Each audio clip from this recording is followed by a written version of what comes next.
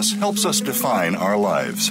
By allowing our grief to matter, we discover our own strengths and embrace our authentic selves. Welcome to Good Grief with your host, Cheryl Jones. Get ready to be inspired to create a deeper life, to make your time on Earth much more meaningful. Now, here is Cheryl Jones. Hello, I'm your host, Cheryl Jones, and I want to welcome you to Good Grief, where we talk each week about the transformations that can come from loss. Today I'm welcoming Barbara Abercrombie. Barbara's published over 15 books, including The Language of Loss, which we will mostly be talking about today. 2 of her books were listed on Poets and Writers magazine's Best Writing Books of the Year list. Her personal essays have appeared in many national publications and anthologies.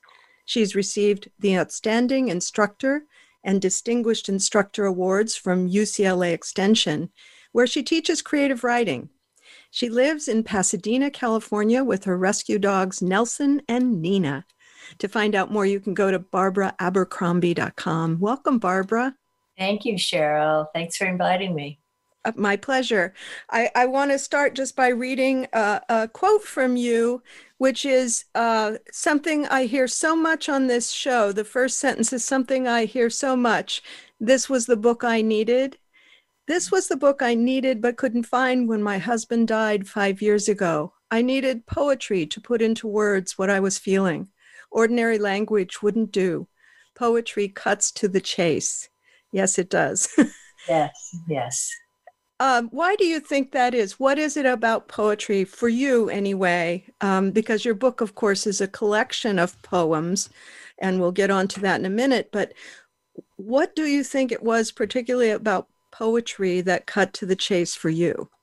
Well, right after my husband died, I had no concentration. I could not read a book. I couldn't even read a newspaper, and I needed to. And poetry was short. Poetry goes right to the heart of a matter.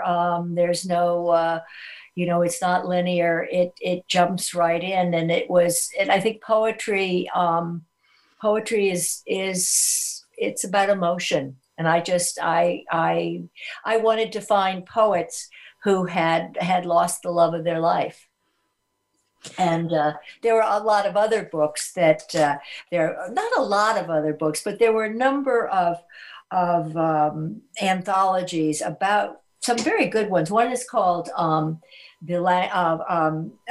Art of Losing. Do you know that book? No, I don't. Edited by Kevin Young, and it's poems for grieving. And they're wonderful, but I was astonished. Very few of the poems were for spouses or partners that were lost. And that's what I wanted to read about. And of course, as someone who lost my spouse, which led to this show, that especially resonated for me, that particular experience captured of losing the person you share your life with in that way. Right. It is a particular loss. Of course, every loss is different, but also there's a commonality. I resonated so much with so many of the poems that you chose for that anthology.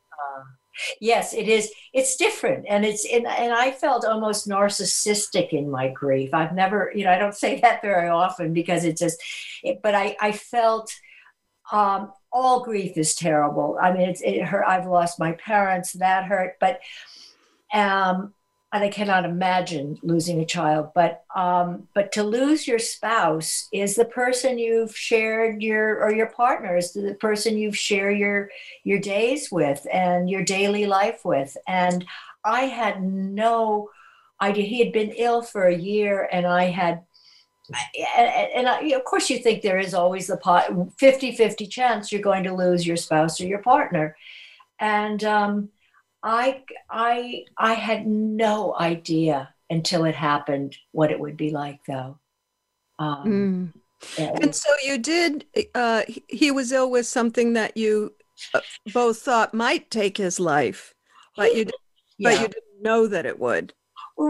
Right. I think denial is the flip side of of optimism. I was trying to be so optimistic, and he had gone through many, many health crises. He had gone through an almost fatal heart attack, and he had had a stroke, and he had numerous things. And then he had throat cancer, and but I had gotten through breast cancer, and it wasn't, I didn't think cancer was a death sentence, but throat cancer is a very, very difficult form of cancer, obviously.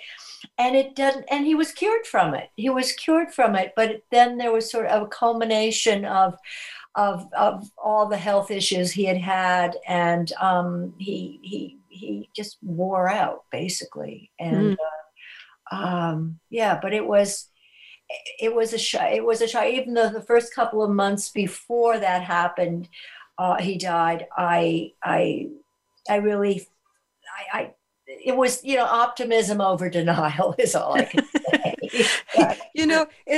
I'm laughing because in my wife died 25 years ago this past October. It's November now.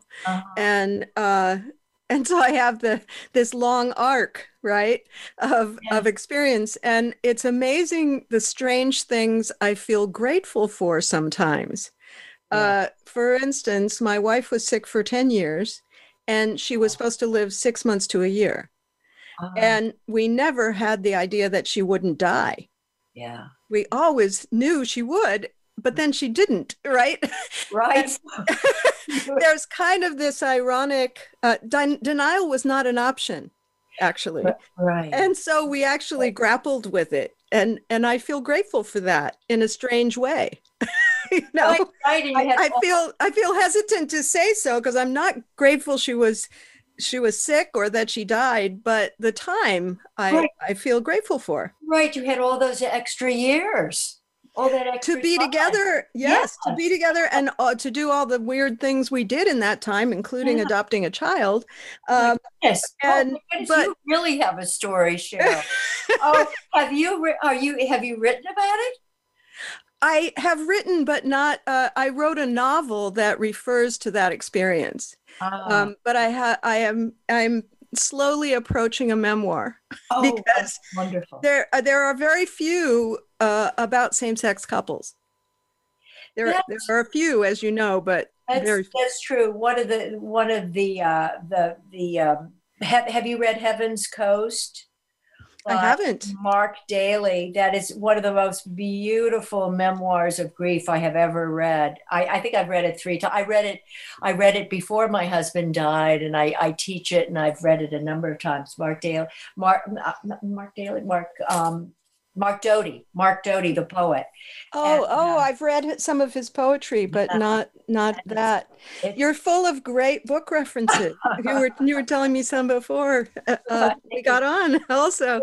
Maybe you could share a bit of your own writing from the introduction to your book, because I found it, your introduction, which is prose, but I found it extremely poetic.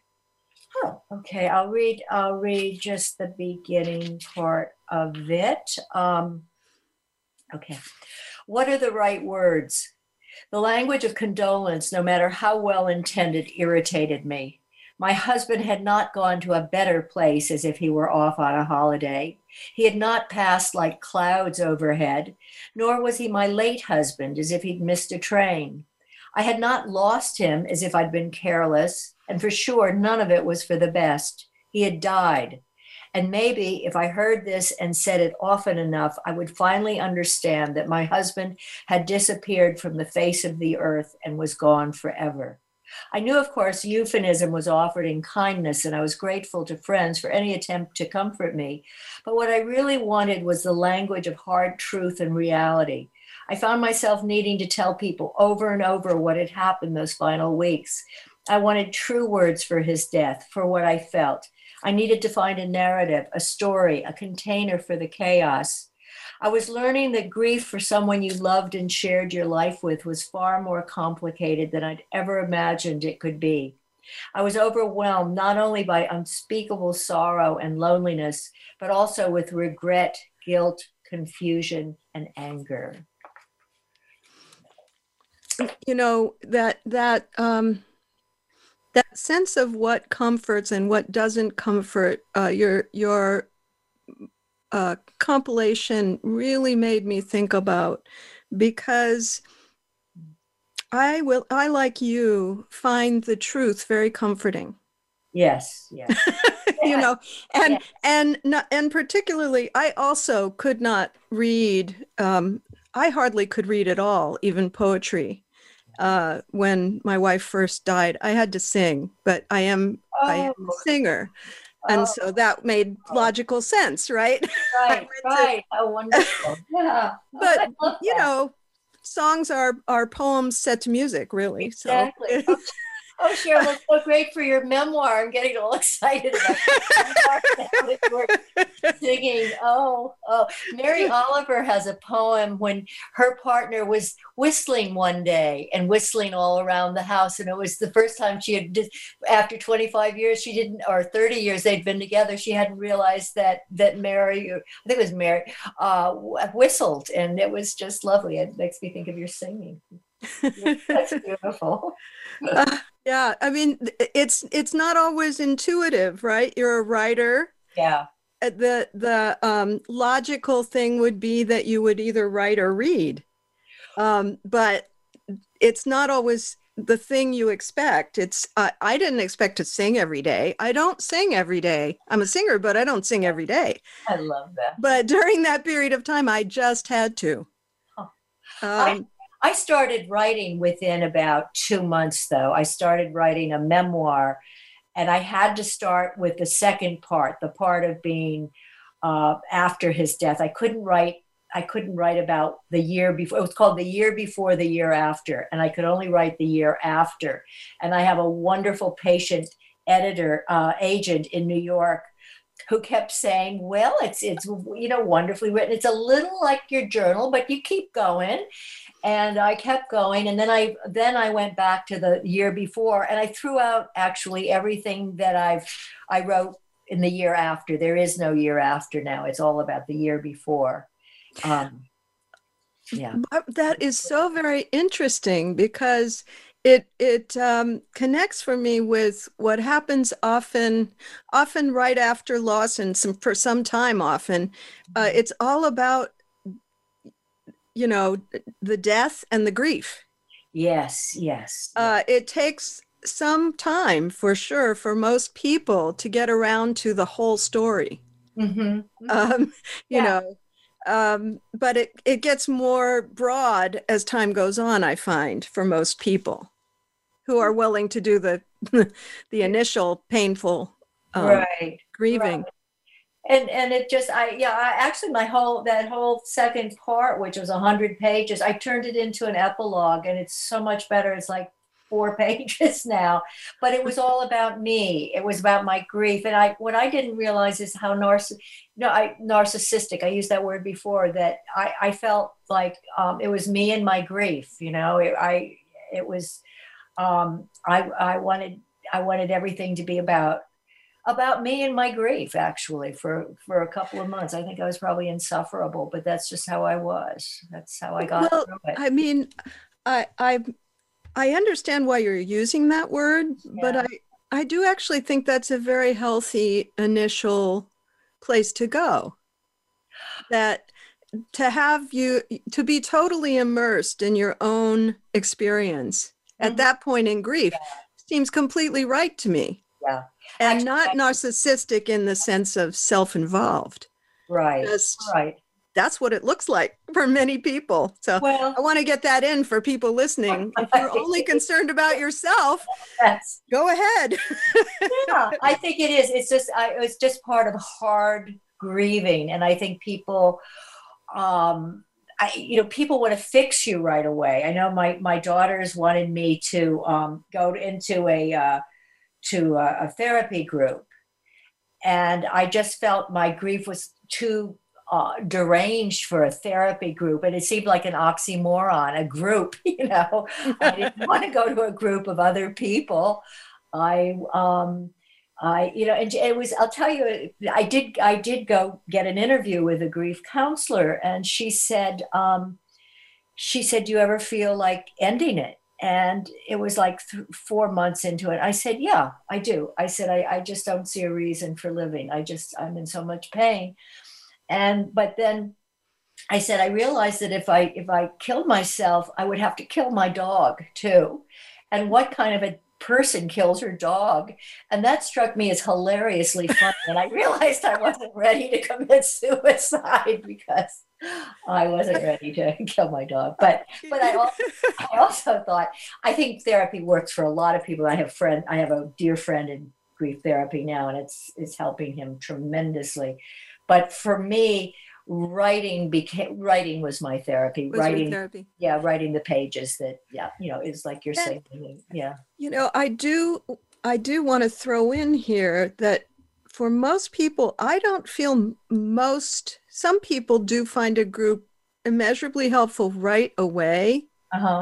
But my experience is most people do not. That you do have to kind of get through that period where you don't want to hear anyone else's story. It's just your story. And I've always thought it a little odd that, hospice programs are required to have a grief group available for the first year. But so many people want a group at 1 year. Yeah. They're not ready before that. That makes so much sense. It really does. Yes, you have to. You just get through it on your own somehow, and you do. How did besides singing, what else? How did you get through it? Well, I think one thing that helped me a lot is that when I was trying to anticipate my wife's death, which was of course impossible, but brains do that. Right. I couldn't imagine it. I just could not imagine it. And so I, at some point along the 10 years somewhere, I made a deal with myself that for at least a year, I could have everything that I wanted to support me from me or anywhere else, if I could afford it and get childcare. Oh, that's wonderful. And it was a very, very helpful reference point because it really encouraged me to just go with it, not fight it. Yeah. There's a way I'd already made a bargain that I was going to grieve and that I was perfectly fine with doing that. Wow. To me, that was the central thing. So if I wanted to sing, if my kids were at school, I sang. Yeah. I'm not a great gardener, but that year I wanted to put my hands in dirt every day. Oh, that's... there were these things that were, if I wanted quiet, I gave it to myself. It was the most self-compassionate time I've ever experienced in my life. So I think that was the key for me. What would you say? We're only just going to get started because we have a break in about a minute, but just for starters, obviously poetry helped you and writing helped you. Were there other things?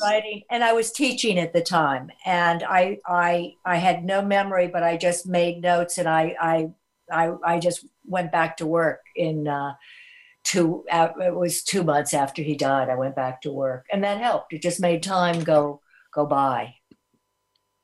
Yeah. Yes, that's interesting because I also went back to work about a month after she died because she was supposed to, this final stage of her illness, she was supposed to die in 2 months tops, and it was 4. So by the time she actually died, I was broke, because I went back to work and I expected that to be hard, but it was actually very good. Maybe because I'm a grief counselor, so my clients I could use what was happening in my life, and that was helpful.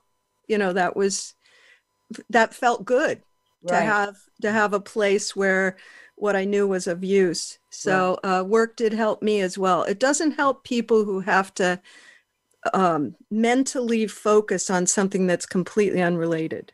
Right. That doesn't help at all. I think that would be hard. Yeah. But writing, and my students were writing wrenching memoirs. So it made me more open to their work, That's actually. right. They're saying that same kind of comfort of familiar big emotion. Let's Right. go to the break and we'll come back to that in a minute. And listeners, you can find links to my website and social media at the Good Grief page at Voice America. And to find Barbara Abercrombie, go to www.barbaraabercrombie, ABERCROMBIE.com. Be back soon.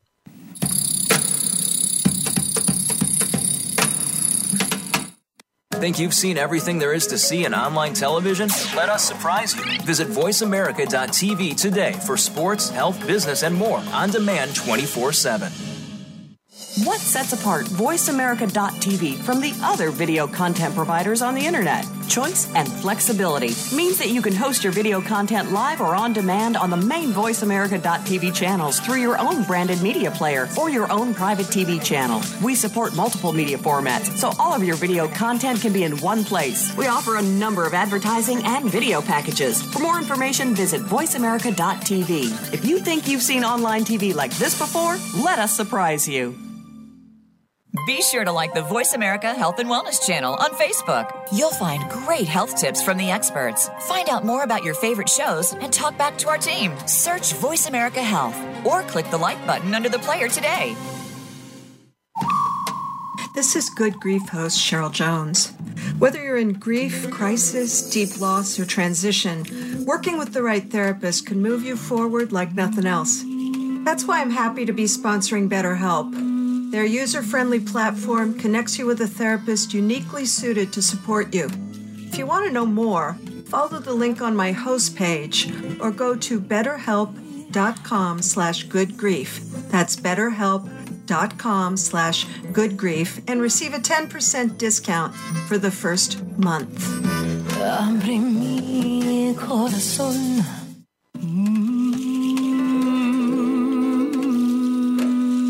You are listening to Good Grief with Cheryl Jones.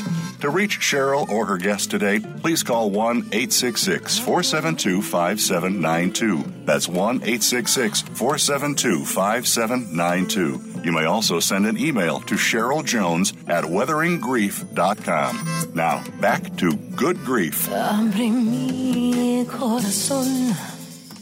Welcome back. This is your host, Cheryl Jones, and I've been talking with Barbara Abercrombie about her book of poetry that just came out, a compilation of poems, The Language of Loss. And before the break, Barbara, we were beginning to talk about what helped us each during that first year. I think I would conclude that we both, because of the way that we work, both were supported by our work to an extent, and also maybe I get the implication maybe you didn't have to work all the time. No, I was just I was teaching a class, a 4-hour class at UCLA on writing memoir and personal essays. So, I want to tell you one thing that really helped me a lot, Cheryl, is about into the second or third month, I had a hard time being alone. I think being alone is a muscle, and you learn how to use it when you're alone, and there's no way to really prepare or practice it. But I was alone. We had a rather big house, and I was alone with my dog, and I decided I wanted to be surrounded by writers and friends. So once a month, I started something called the Lit Salon. I thought literary salon sounded a little too fancy, but we renamed it Lit Salon. And everybody who lived nearby, who were either students or writer friends of mine, or people who just loved to listen to writers, would come to my house in the evening and bring food to snack on and bring a bottle of wine or whatever they wanted to drink. And 10 people would read for 5 minutes each from their writing. And it was the most wonderful party I had ever given. We did it every month, and it grew and grew. And people I find that writers fall in love with each other. They love each other's right. I think the writers I've met and the students I've met are just incredibly generous, open people. And so that went on, and that until the pandemic, that has gone on once a month and has grown and added people. And I can't wait till after the pandemic and we can go back to it. But doing something about my own loneliness was important, and inviting people that I felt really comfortable with, who had known my husband too, and I just, that was I think that's one of the smartest things I did when he died. Mm-hmm. What that makes me think of too is the comfort of being with people who are willing to go deep. Yes. Which it's hard to be a writer without that willingness, isn't it? Exactly. And they were reading personal pieces, I mean, heartfelt, heart-wrenching, real truths. They weren't very few people were reading fiction. Most of them were reading their own, stories of their life, parts of memoir or personal essays. But that's it exactly. I was not up for any other kind of entertaining or going to any kind of a party where I had to make small talk. But it was, and I think, and what you do, you have the same. You're dealing with truth and what's really going on, and I think that helps you heal. What you're talking about made me realize, with more clarity maybe than I've had before this moment, that grief relieved me of the obligation to be light. Oh, yeah. I let it go. Yeah. And I'd always been very, very shy. Yeah. I wasn't good at chit chat, I'm not shy anymore. You might not be surprised to hear, but I was very, very shy. But I think it was partly this attempt to be superficial. Yeah, and to fit in to places you didn't really necessarily want to fit into in the first place. and didn't really have what it took, Right. So, I get that. That's exactly how I feel, because it does free you, and I didn't want to be around anybody who I had to put on some kind of an act with. I wanted to be with people who I could sit, and if I burst into tears, nobody would do a grief intervention or send me somewhere, Yes, exactly. And it becomes a very nice litmus test, I'm realizing. I hadn't even realized that I was quite doing this, but you go to a party, someone says, "Oh, what do you do for a living?" And I'll say, "I'm a grief counselor and I do a show called Good Grief." And the people who I won't probably enjoy talking to anyway will say, "Oh, how nice," and walk away. Right. They want to get away from that. Yes. It embarrasses people, It does. It does. Isn't that a strange thing, since we all experience it? I feel as if it would be a beautiful moment for you to read one of the poems out of the book. Maybe you could share Trying to Raise the Dead. Trying to Raise the Dead. Okay. Oh, what did I tell you? I don't have the little me on that. I think it's 117. Page 117 by Dorianne Lowe.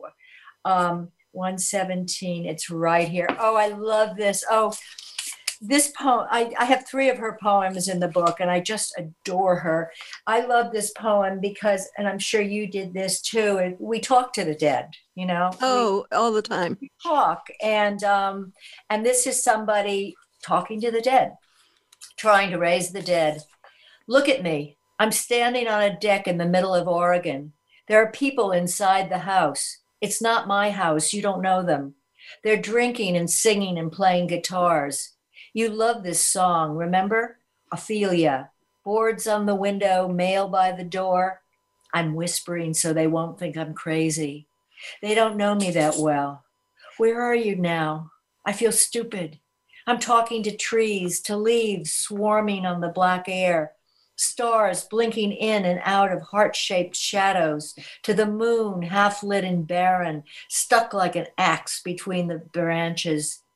What are you now? Air, mist, dust, light? What? Give me something. I have to know where to send my voice, a direction, an object. My love, it needs a place to rest. Say anything. I'm listening. I'm ready to believe, even lies. I don't care. Say burning bush. Say stone. They've stopped singing now, and I really should go. So tell me quickly. It's April. I'm on Spring Street. That's my gray car in the driveway. They're laughing and dancing. Someone's bound to show up soon. I'm waving. Give me a sign if you can see me. I'm the only one here on my knees. That last line just left me. It just goes right to my core, that line. When I read that for the first time, Cheryl, I just burst into tears. It just stunned me because I just understood that poem so well. Yeah. Absolutely. Yeah. And, of course, I do still talk to my first wife, but I'm so used to it now, I don't think twice about it. Yes. Yeah. Not, I used to talk, we used to have more conversations at the start. Right. I'm a little busier now, but interestingly, the biggest way that I still communicate with her is when I'm working. If I get stuck, I'll say, okay, what should I do? and I always get a reply. Oh, that's so interesting. I have to tell you something. I haven't told many people this, but I'm telling you and all your listeners, I guess, right now. But when I'm writing, I always have the radio on. And very often the word I write, it comes on the radio at the exact same time. And this happened to me so much after my husband died. I thought, oh, you're talking to me. You're sending me words this way. And I don't know how this works exactly. But then I have a little conversation with him about the word. And yeah, it's strange, but it happens so often. And it never happened before he died. So I don't know what it's about. Who knows? I don't either, but somewhere along the line, I stopped caring. Yeah, right, exactly. It just is what it is. Right, exactly. And people have all kinds of explanations for those experiences based on their belief system. Mm-hmm. But for me, I am forever connected to her. Yes. Not any longer as my wife. I'm remarried. That wouldn't work. But but as sort of essence to essence, I guess. Yes. And I think I understand what you mean in a way that of something I don't really understand. But I realized when that grief for me was finite. The real state of being in grief took me about 2 years. It took me 2 years and 2 months, actually. And then I still missed him. And I miss him. You must sometimes miss your wife. I just miss him too. And I will always, but I realize I will always miss him. And that's fine. That's good. Because we really had a good marriage. It was my second marriage, and it was the one that really worked. And I often think of the difference between missing and grieving, and I think they're different. Do you feel that way at all, or do you? Well, I think that maybe what I would say is that my definition, or what I include in the term grief, is much, much, much broader than what some other people include. For instance, I include my gratitude for having had her in my life in the basket of my grief. I like that. Yeah. I include the ways that I still relate to her. That's, I guess for me, acute grief and lifelong grief are different. Yes. Right. Yeah. That first couple of years, about 1.5 years for me. And I want to talk to you about how specific that was, what you just said, 1 year and 2 months. But, that was acute grief. That was the focus of as much attention as I could make time for. Yes. And then that passed. That need to do that passed. But if I let's say I'm walking behind someone who walks like her or looks like her from the back, I can still have a drop. Yeah. Even 25 years later, there is still every experience I had in grief. I touch sometimes, but not as much and not for as long. Right. Oh my goodness. I remember the first time it was at Starbucks, and there was a fellow standing in line in front of me, and he had a blue shirt and jeans. He was dressed exactly like my husband, and he was about the same age, and I had to leave. I just couldn't. It was just, but that was early on. That was about a year and a half, I think, that happened. But yeah. That's about when I met the woman I'm married to now, about a year and a half. That was way soon. Yeah, I have to say there was a lot of crossover there. Both experiences were pretty intense. Oh my God. I can be specific about 2 years and 2 months, because that's when I went out with who is the guy who is now my partner. And I had known him. He had been a sort of a friend for 30 years, and who had dated a lot of my girlfriends. And he invited me out exactly 2 years and 2 months after my husband died. And I said, if this had been 6 months or a year earlier, I would not have been able to go out with you. But we went out, and I could suddenly listen. While I was grieving for my husband, I couldn't listen to classical music because we had shared that, and it just brought up too much emotion. And I realized, I can listen to music again. I can laugh. I can go out to dinner and laugh. And it was so astonishing to me to have life switch like that. Yeah. Yeah. So that I guess I was coming out of it from about a year and few months. And then by the time it was a little over a year and a half, I could contemplate connecting with someone. It didn't really end, though, the process with her. Yeah. And of course, I don't know if you've experienced this, but for me, falling in love again was a totally different experience because of my awareness of what it means to lose a partner. Yes. And I also found that, having been in a really good relationship, I was a much better partner than I had ever been in other relationships too. There was something about that. There was something I got, the gratitude and just the sweetness of my marriage. It was a real gift, I realized, and I didn't realize that. I had no idea that would happen or could happen.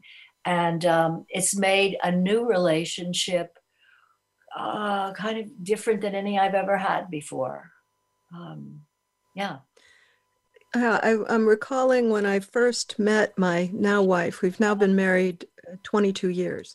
Oh, wow. And when I first met her, she was sort of bemoaning, because I guess that I was her first true love. And she was sort of bemoaning that wasn't true for me, which I really understood. Yes. But I said, but without that, you wouldn't have the person I am now. Yes. I wouldn't be the same person. Right. Exactly. That sort of took care of the conversation, in some sense. Yeah, that's exactly what I mean too. Yeah. Yes. Yeah. It happened. Yeah. Let's take a second break and then come back and talk some more. And listeners, you can go to my website, weatheringgrief.com. You can go to the host page at Voice America for Good Grief. And to find Barbara Abercrombie and everything she does, including this book, you can go to barbaraabercrombie.com. Be back soon.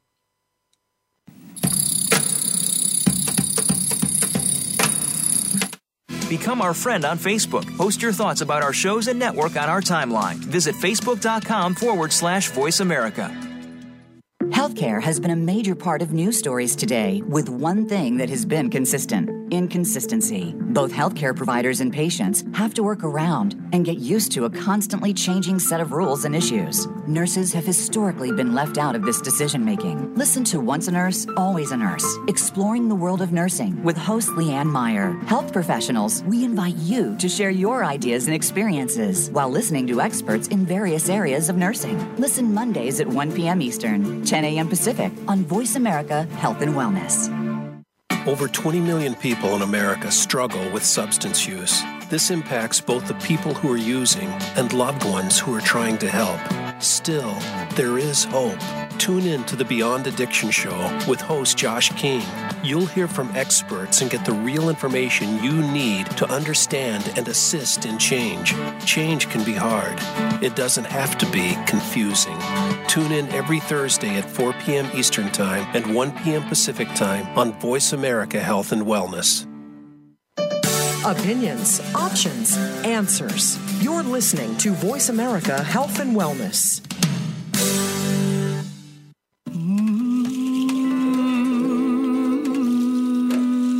You are listening to Good Grief with Cheryl Jones.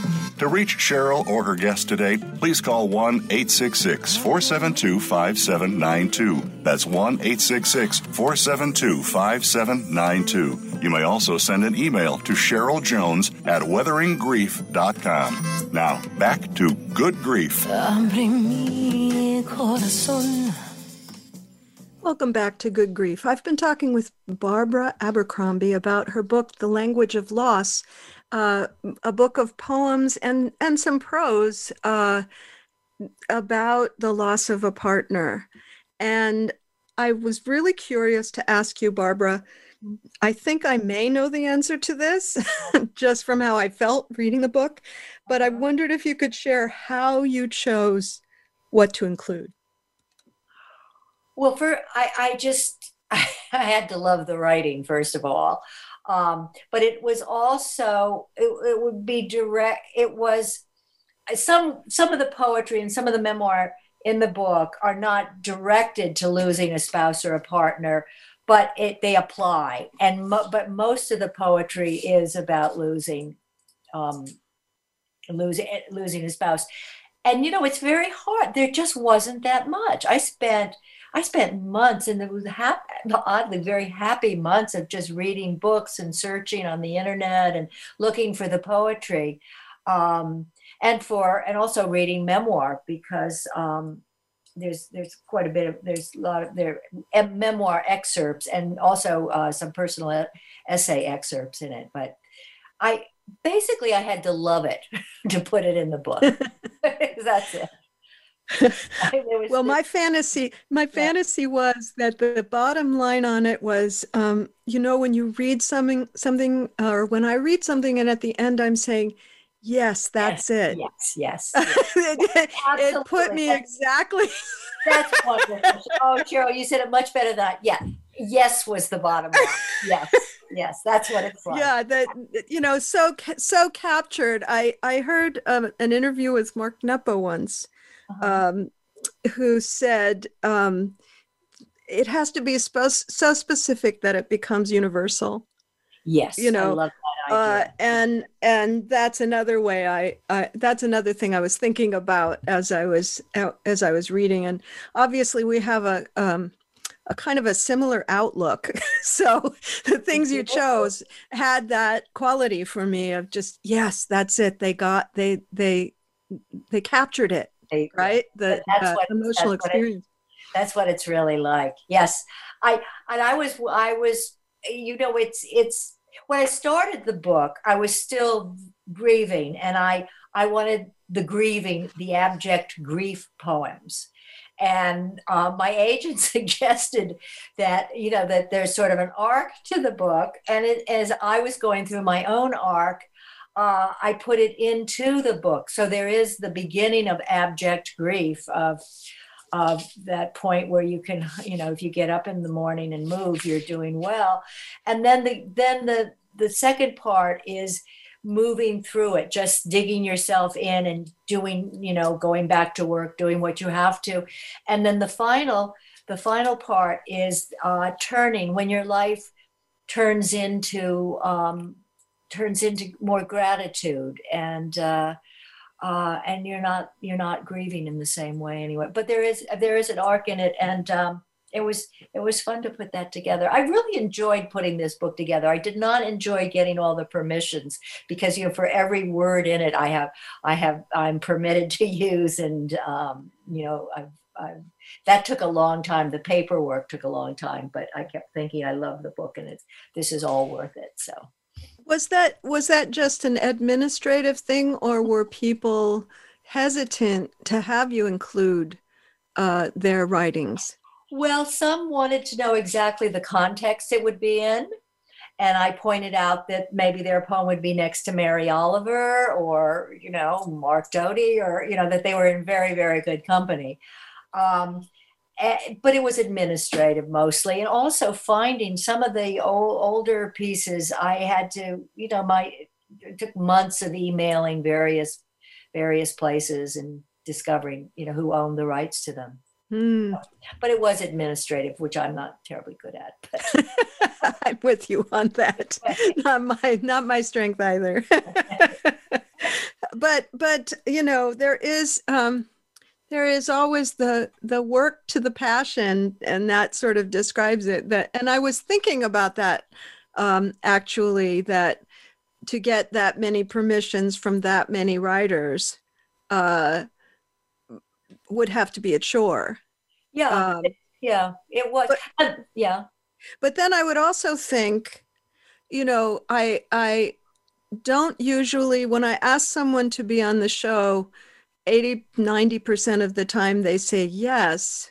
Mm-hmm. And I attribute that to the fact that people who have grieved, who have something to offer, want to share it. Yes.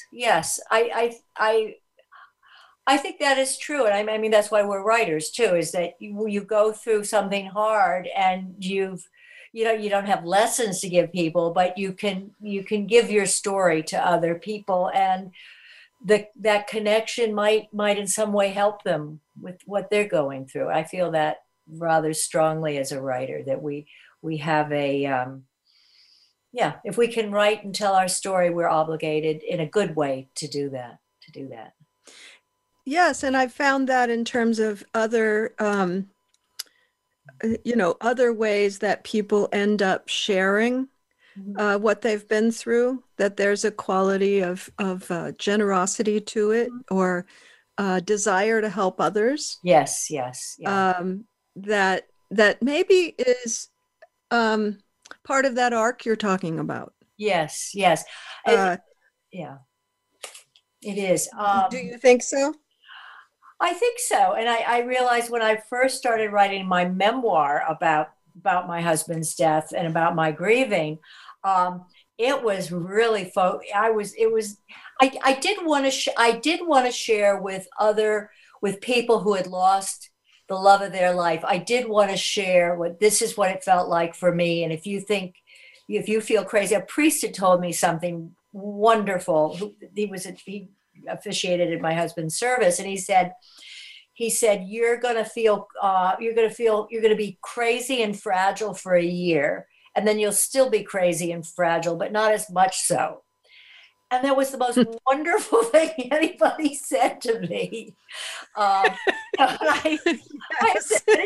Anytime I send anybody, send a note to people who are grieving, I always quote that. I don't know if, how many people really appreciate it, but boy, that made so much sense to me. And I thought, because that's exactly how I felt. I felt crazy and I felt fragile.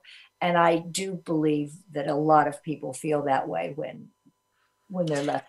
I don't know if you know, and I mention it quite often on the show, because this is one of those things I want people to know, that in the few years after a spouse dies, the grieving spouse is at an astronomically higher likelihood of being diagnosed with Alzheimer's.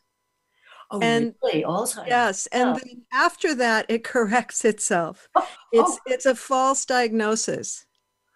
Oh, that's so interesting. Yeah. it really messes with your brain. And if you're used to thinking that you can think, right, that you're a good thinker, it's quite arresting. I don't want to get out without you sharing one more poem, which if you could share the Mary Oliver poem that you have in the book. Yes. So beautiful. I love her writing so much. I do too.